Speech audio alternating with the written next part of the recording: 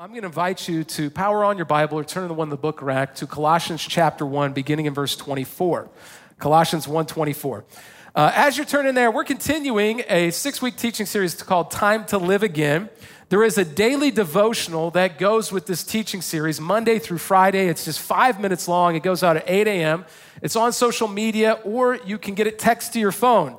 You just have to text the word Devo, and we'll leave this up there long enough that you can put it into your phone. Text the word Devo to 317-526-4520. And you're going to get it to you every day in just a quick devotional to kind of begin your day in God's Word through the letter to the Colossian church. Now, if you're new here, this teaching series is about us becoming fully alive, devoted followers of Jesus. And I know that for some of you, you may be still searching out the things of faith and may not be a Christian yet. Welcome. We started this church for you. Hear that this morning, I'm going to be talking a lot to Christians about how to mature in their faith. And I want to ask this question. I realized this morning how old I truly was. Anybody know the remainder of this song? It goes like this: I don't want to grow up.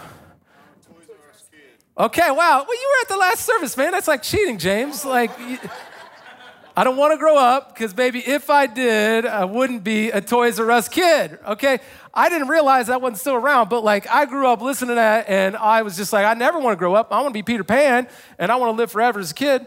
And I want to tell you that I find for many of us as Christians, I'm going to say this, that there are a lot of Toys R Us Christians today who refuse to grow up spiritually to become the person God desires us to be.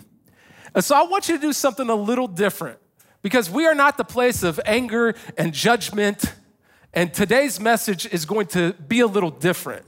So I want you to turn to your neighbor on your left and your right, and I know some of you are like, I hate this. Turn to your neighbor on your left, your right real quick and just say, it's not normally like this. Could you do that? I haven't made you do that in a while. It's not normally like this. This morning it's a part of a 6-week teaching series, but it's actually a 2-part sermon. You have to come next weekend to get week 2 of this 2-part sermon. In fact, I wasn't even supposed to be here next weekend. I was supposed to be preaching at another location, and I rescheduled everything so I could be with you next Sunday because I want to teach on this passage so badly. It's the one passage in the whole series that I've been pretty passionate about. Because I want to encourage you that God desires to be known by you. He wants you to get to know Him more and to become the person He created you to be. To grow in your faith and mature in the way that you follow Jesus.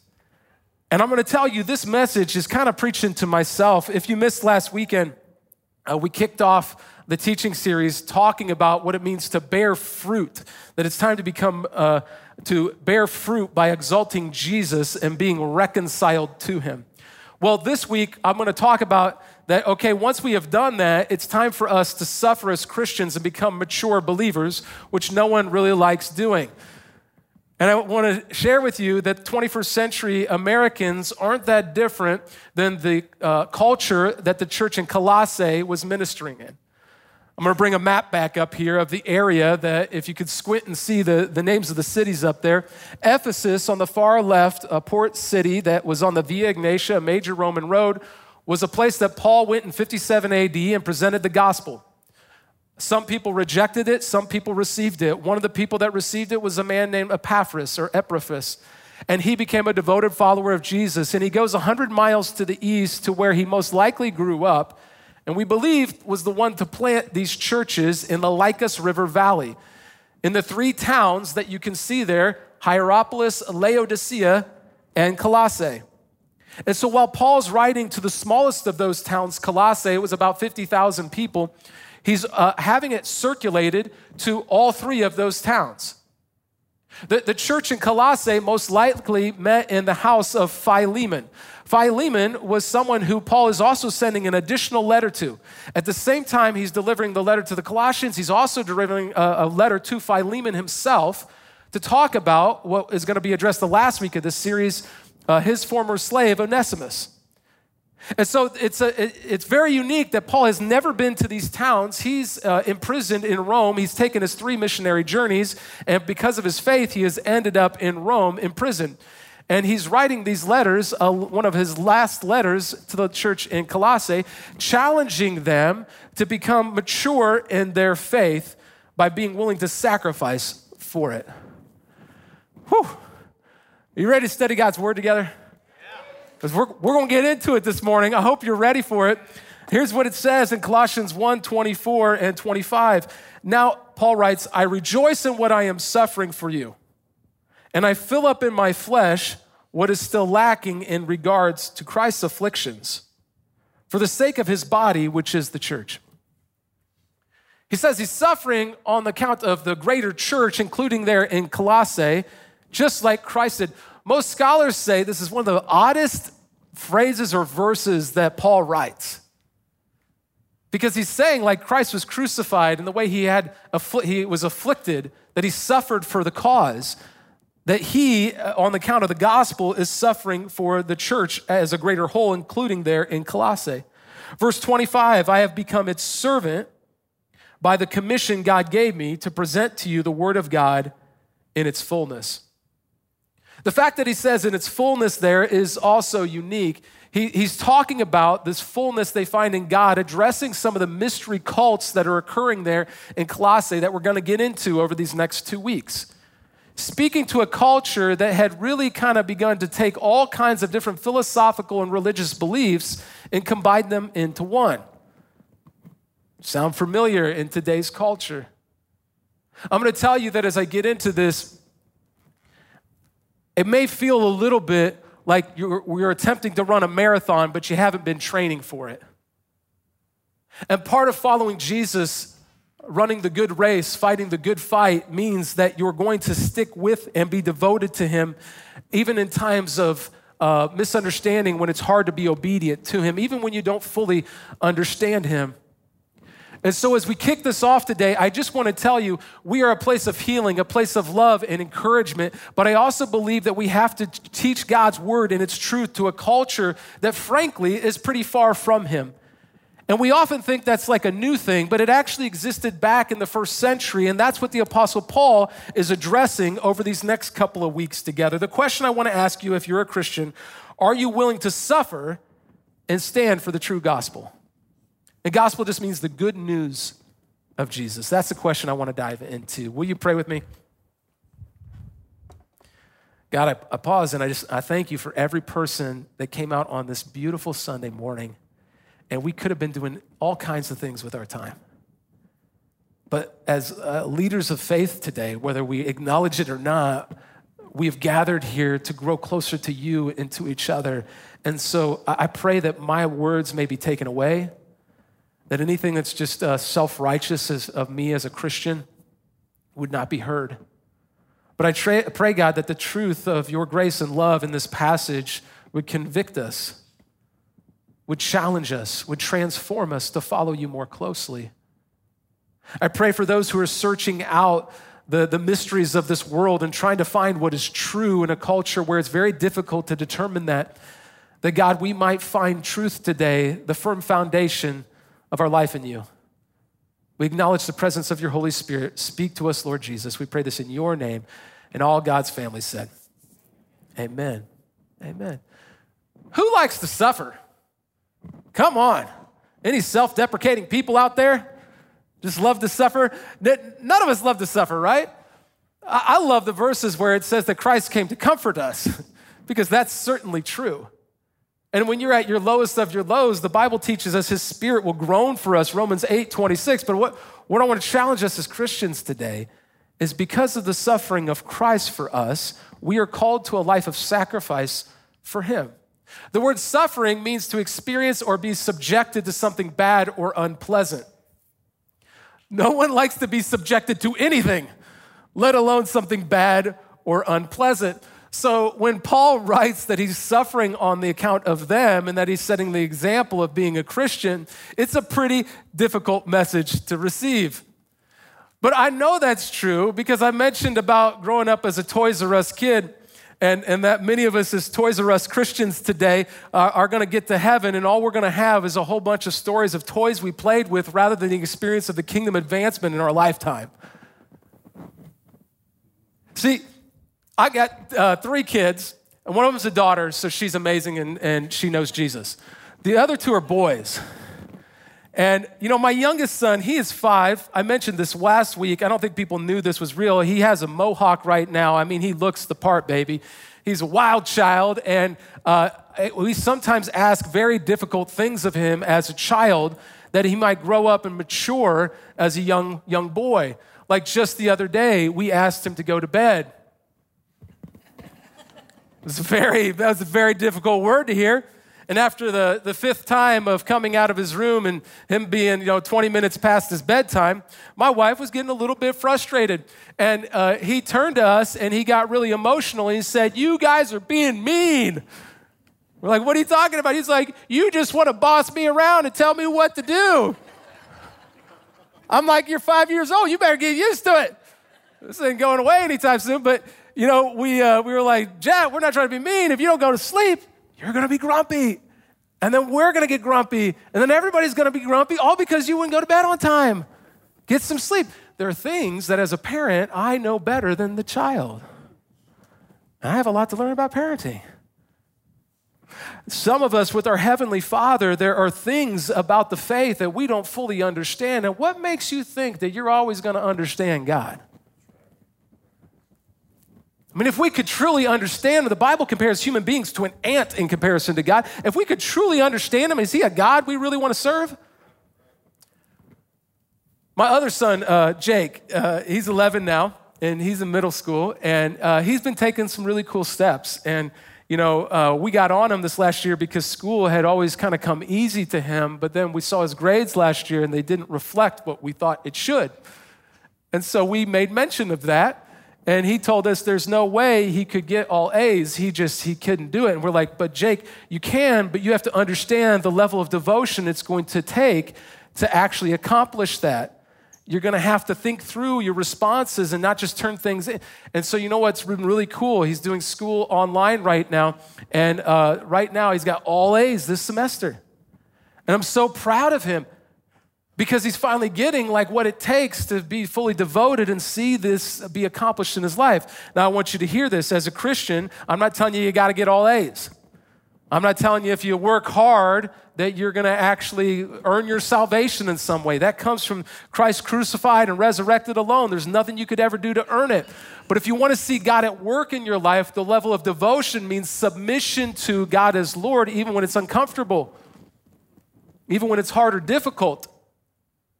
Afflictions or sacrifice or suffering essentially is really the climax of that is Jesus crucified on the cross. And what does Paul tell us as followers of Jesus we should do because of what he did for us?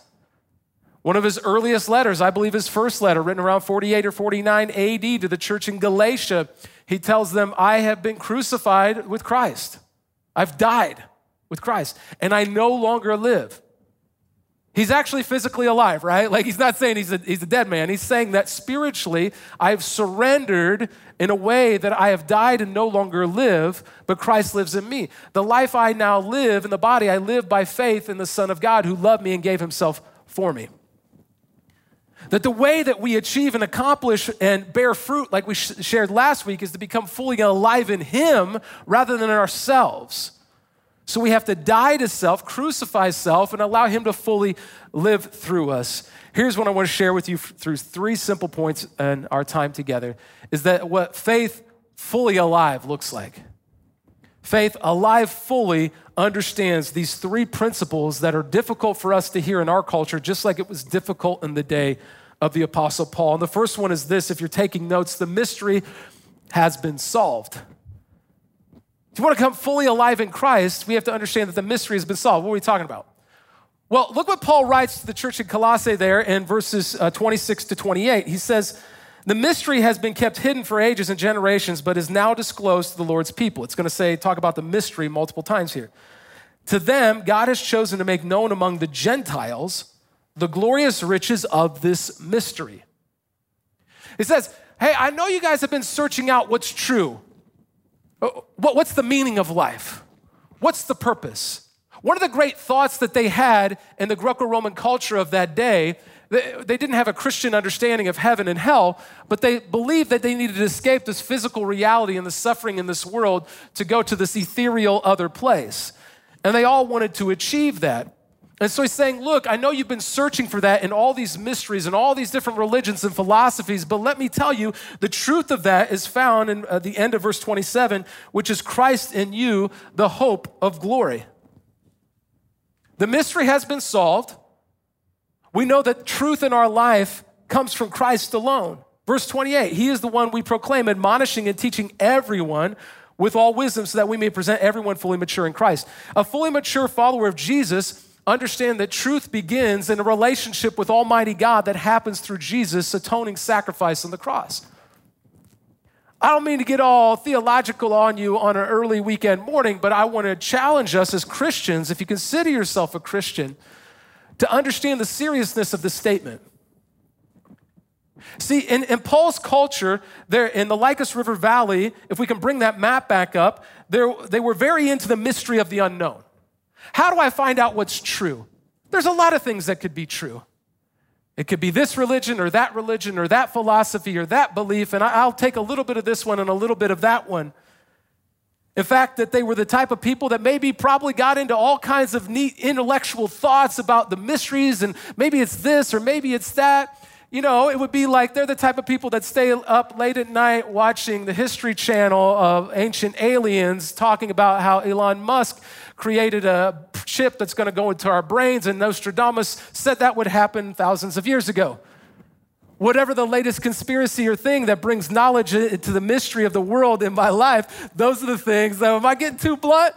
See, next week I'm going to get into the practical of what is some of the things that you can find today that are very clear heretical teachings from historical Christianity, but I see Christians in our culture that get on YouTube or the latest little clip from the celebrity pastor, the neat little thing, and we get led astray and deceived rather than following the truth of Scripture. Guys, you know we are not the place of like turn or burn or like, judgment and make you feel horrible because you're searching out what you believe. But if we're talking about becoming mature Christians, we have to understand that our life is based off of God and His Word, that the mystery has been solved.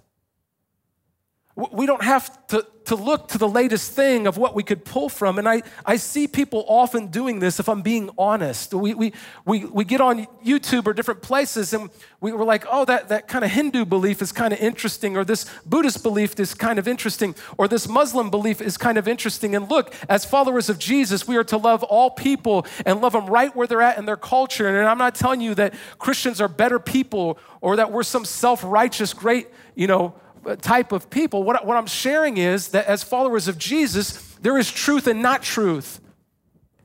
And what Paul is telling the church in Colossae is the mystery has been solved. We must base our faith on the truth of Jesus Christ. He is our firm foundation. You're like, well, yeah, but is it anything like today? Look, this was just in that little area, the Lycus River Valley. Here's just a few of the cultural and religious influences of their day. The Greeks and Phrygians, which the Greeks eventually took over that area, but originally those three cities or towns were ancient Phrygia. And that was a place that went way back. And they worshiped there the goddess, the false goddess of Asia, Cybele. They also worshiped Isis, an Egyptian god. They also worshiped Apollos. And they would take different mythological gods that were common in their culture, and they would just kind of worship all of them. There were also New Age types of cults or mystery cults that were forming, called the cult of Mithraism was the most popular one. And they would worship that God by like cutting themselves and doing things, and they would try to have these ecstatic experiences where if I got emotional enough, I could conjure this God up and get him to work in my life. Which is kind of the polar opposite. The life of a Christian is you become fully alive in Christ and the Spirit indwells you, yes, but not because you had to conjure it, but because you submitted and you got rid of yourself and you invited God in. Not because your emotions somehow invoked him. So when I say this is really important. They would eventually grow into the first great threat to Christianity, which was known as Gnosticism. And the early forms of Gnosticism are already prevalent in this area, and he's addressing that in this letter in the next section. I'll talk more about that next week. There was also a Jewish synagogue. In fact, they had taken thousands of Jewish people hundreds of years earlier and moved them there to that city to populate them when they were spread all over the diaspora. Finally, then, this Christian church gets formed there in the house of Philemon, and the gospel is spreading. And so Paul is writing them and saying, guys, you need to find the truth of who Jesus actually is, and not just do what many of us do today, become the consumerist or cafeteria Christian who selects a little bit of this and a little bit of this, and oh, I like that, but I don't like that, and I don't like this, and I don't like that. When we do that, what we essentially do is create our own religion. If I were to do that in my life, I could create the religion of Josh, right? Where I would select the things that I like and get rid of the things that I don't like. All religions know that is a universalist concept, that essentially you're creating your own religion is not true to any of those religions.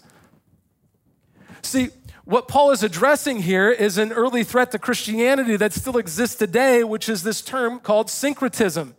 Syncretism, and I love that I use a big word in the definition, so I apologize for that, but the amalgamation or attempted amalgamation of different religions, cultures, or schools of thought.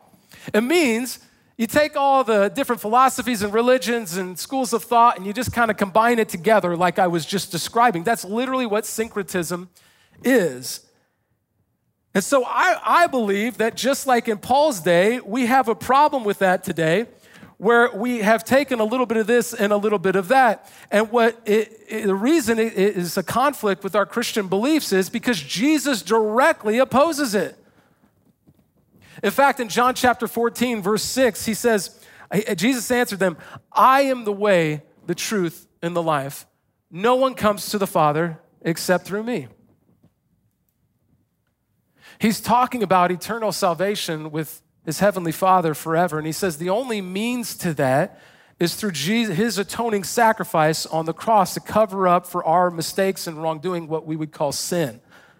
That we could be forgiven and made right with the perfect God. And that he rose from the grave, overcoming death itself, so that we could live with him eternally and be given the Spirit of God to know him in this lifetime.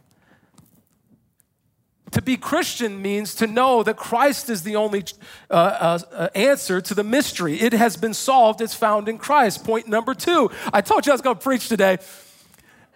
And I know if you're kind of new to like Christianity, please don't hear the harshness or the directness of this as not being out of love. And I'll say why here in just a moment. But I believe this stuff matters because Paul doesn't just say that the mystery has been solved. He says that we as Christians must contend that others know this mystery has been solved. Look, he uses the word contend here twice. Verse 29, to this end I strenuously contend with all the energy Christ so powerfully works in me. I want you to know how hard I am contending for you and for those at Laodicea and for all who have not met me personally. My goal is that they may be encouraged in heart and united in love so that they may have the full riches of complete understanding in order that they may know the mystery of God, namely Christ, in whom are hidden all the treasures of wisdom and knowledge. Again, you don't find the wisdom and knowledge from all these mystery cults and figuring out which things you like and which things you don't. You find it in Christ alone. And what he's sharing to them is, you then as a follower of Jesus are to contend for that with other people. That means your family and friends, your oikos, the 8 to 15 in your sphere of influence, you may be the only Jesus they ever see, hear, or experience. And it matters. And not to do it out of self-righteousness, to prove and debate, show them why you're right and they're wrong. But because it's real, because God loves them and created them. He loves them just as much as he loves you. And the life of a Christian is to sacrifice and suffer that we might contend for other people to know Christ. Do you realize how important this was? Can we bring that map up one more time? I didn't do this at the last service, but I want to show you that the city of Laodicea, he also addresses this letter to. And Laodicea was also mentioned in Revelation chapter 3. And it says that the Christians of Laodicea had become lukewarm and that he would spit them out of his mouth. And the reason he says that is because in Colossae, they had cold, fresh water there. But in Hierapolis, they had warm springs, hot water that would be there. But the water in Laodicea was neither. It was neither fresh nor hot. It was passed through actual tubes, pipes that would get to the city eventually. But when it got there, it was no longer warm from the warm springs. It was tepid or lukewarm. It could become polluted over time. And he says, like that water, that many Christians have become lukewarm. You're neither hot following Jesus with your whole life, nor cold rejecting him. You're kind of riding both sides, just trying to get by. Man, that speaks to me. I'm not telling you it's got to speak to you, but it has spoken to me recently studying this letter that I don't want to be the type of Christian that isn't fully devoted out of love of Christ for other people, contending for the gospel. God, use me. I only get one life. Do something with it. I don't want to get to heaven and be talking about all the toys I got to play with and being a Toys R Us Christian. I want to be someone who has real kingdom stories of how you use me to advance the gospel. Some of us are going to get there and be talking about the vacations we took a few times. Nothing wrong with vacations. I take them. You need to take, but I'm telling you, what is this life really about? Paul's telling the church in Colossae, this stuff matters. Contend for one another, but don't do it out of anger or self-righteousness. Do it out of love. In fact, in verse 2, he said, be encouraged in heart and united in love for them. It reminds me of what Jesus says. See, Jesus in John chapter 15 told us the same thing that Paul started this letter with, that we should bear fruit as Christians. But then he says this in verses 12 to 17 in John 15. He says, my command is this, love each other as I have loved you. Greater love has no one than this, to lay down one's life for one's friends. To contend for your friends and family. And I have people in my family, my immediate family, who aren't Christian or who even practice other religions. And they will always be family. And I will always love them. But part of loving them is having the courage to contend for the gospel in a loving, grace-filled way. And I've been challenged in that way to lay down my life for other people. Verse 15, because when we do that, like Paul was a servant of Christ, look what it says in verse 15. This is really cool. I no longer call you servants because a servant does not know his master's business. Instead, I have called you friends. For everything that I have learned from my Father, I have made known to you. That when you become alive in Christ, he doesn't just become your Lord that you're serving. He is that, but you actually get to know him in a personal way. It's the beauty, it's the good news of the gospel. One of the best things that ever happened to me when I became a Christian as a 19-year-old fraternity guy was I started a Bible study in the fraternity house, and as I tried to pour out my life into some of the guys in the fraternity house, I realized it was benefiting me as much as it was benefiting them. I see Christians who become so stagnant in their faith, not pouring out into others, just pouring into themselves so long that it doesn't just negatively impact their sphere of influence, that they don't hear the good news of Jesus, it also negatively impacts us. That we just become stagnant in our faith, not becoming mature the way Christ intended us to be. This is what Paul is intending to tell the Colossians. He's saying, I'm suffering and sacrificing that you may not get lost in the false teachings and synchronistic practices of the world. Whew. This third and final point, we're going to dissect some more next week. I know it's a little heavy, but you're smart people.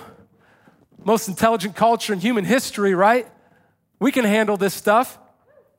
And I think it's important for us as Christians to start understanding the important time in human history we live in.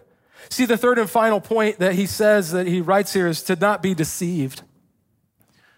To become fully alive in Christ, to understand that you're in a spiritual battle and not be deceived by the things around us in this world and the enemy's plans for our life. And he does have plans for you and for me. See, in verses 4 and 5, it says, I tell you this. Here's why Paul says this. So that no one may deceive you by fine-sounding arguments. I hope if you come in here and you hear a fine-sounding argument from me, but you find a contradiction in Scripture and God's Word, that you follow God's Word and not me. And my same hope is that would be true for every YouTube video you watch, for every book that you read, every culturally significant issue we're facing, that we search God in his word, and in prayer ask the Holy Spirit to discern wisely that we might hear from him. And then we search out wise Christian counsel to affirm that. And then we check historical, biblical interpretations of 2,000 years of Christian history to make sure that we're not just making things up as we go along.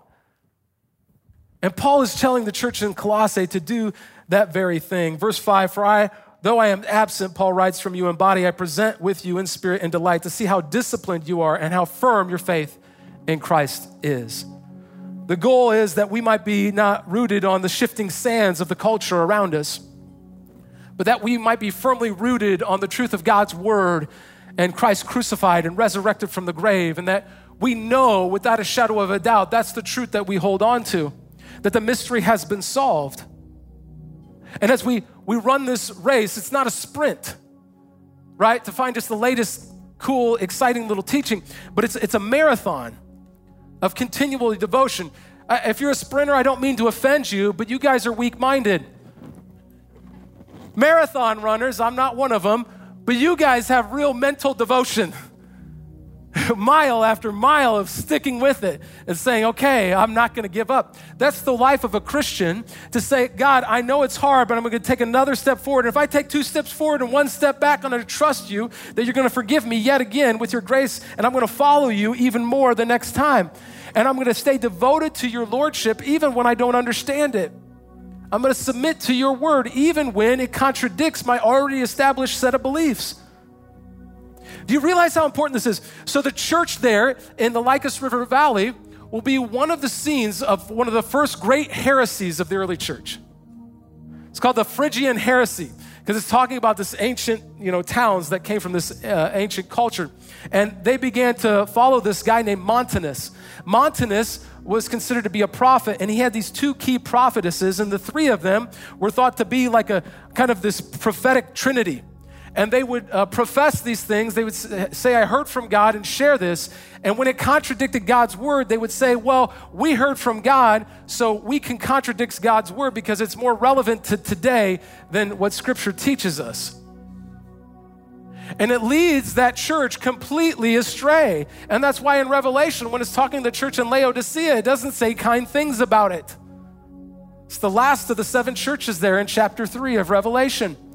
So when all of this occurs, it's important because they eventually get led very astray because they weren't surrendering their firm foundation that the mystery has been solved in Christ and his word, searching to hear from him on a daily basis. By the way, do you know what stands there in Colossae today? If you go and visit, nothing. It doesn't exist. You can't even, they're not even really sure where the ruins are. Over 50,000 people in that day.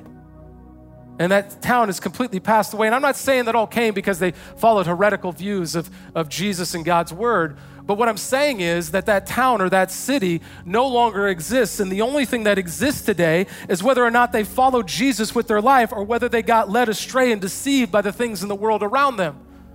Because all those people are dead and gone. But those who knew Christ and him crucified are with him now. And those who rejected it not just aren't with him, but they actually led other people astray for generations upon generations upon generations. And so when we say that this matters, it doesn't just matter to you and to me and our eternal salvation. It matters to the people in our sphere of influence. It matters to the generations of family that we're going to raise up. Is he the firm foundation of our family? Is he the firm foundation of our marriage? Is he the firm foundation of our dating life, the firm foundation of our finances, the firm foundation of our choices and decisions that we make in our daily lives, the foundation of the way that we live with integrity in the workplace? Or is he just another thing that we kind of like some of his teachings, but we just kind of do whatever we want? See, I believe that God loves you. He's not mad at you. He's not looking on with judgment, telling you that you're a horrible human being. But I do believe that He is a jealous God, that when we turn to any other belief system rather than the truth of Jesus crucified and resurrected from the grave to build our life off of that and his word, I believe he wants to contend for us. And I believe that as Christians, we should contend for one another. And I believe he is not done with you, no matter how much you have built spiritual walls in your life or how much you've selected things from other cultures or religions or just trying to make this conglomeration of belief system and created your own religion. He wants to draw you home. He wants you to be known by him and to know him. He wants to love you back the way he first loved you when he created you. He knitted you together in your mother's womb. He knows every hair on your head. And it doesn't matter the divorce or the mistakes and the things that you've done. He welcomes you home. But he doesn't welcome you home for you to just tell him what to do. He welcomes you home that you might become obedient to him so that when you get to heaven one day, you don't just have stories of some fun little things you did on the weekends, but you have stories of kingdom advancement, of how God used your life to change the course of human history, that people hear the good news of Jesus ringing out from this area and around the state and throughout the country and around the world as Christians become hungry to become fully alive in Jesus Christ. It's time to live again, to become mature followers of Jesus who don't just do things our way, but do them his way. That's our heart. I believe that's the truth that we read in this passage of Scripture. Will you pray with me? God, first, for many of us as Christians, I got to confess, I just sometimes don't want to do it your way. Like a child, I just want to tell you, stop bossing me around. I got this figured out. I'll live how I want, talk how I want, inhale the things I want, drink the things I want, act how I want, look at the things I want. But to follow you, Jesus, there is an act of submission. I have been crucified and no longer live, and the life I live is through faith in the Son of God. So if there's anybody here who needs to recommit their life to the Lordship of Jesus, or maybe you've been searching things out and you've been selecting things, and it's to say, I'm done with that. I'm going to submit and make my firm foundation, Jesus Christ crucified, resurrected from the grave, that I might know God, that all have sinned and fall short of the glory of God, and that the Romans 6:23, that wages of sin are death, but Romans 10, that if we confess you as Lord of our life, that we can believe and receive your forgiveness and grace and mercy and live with you eternally.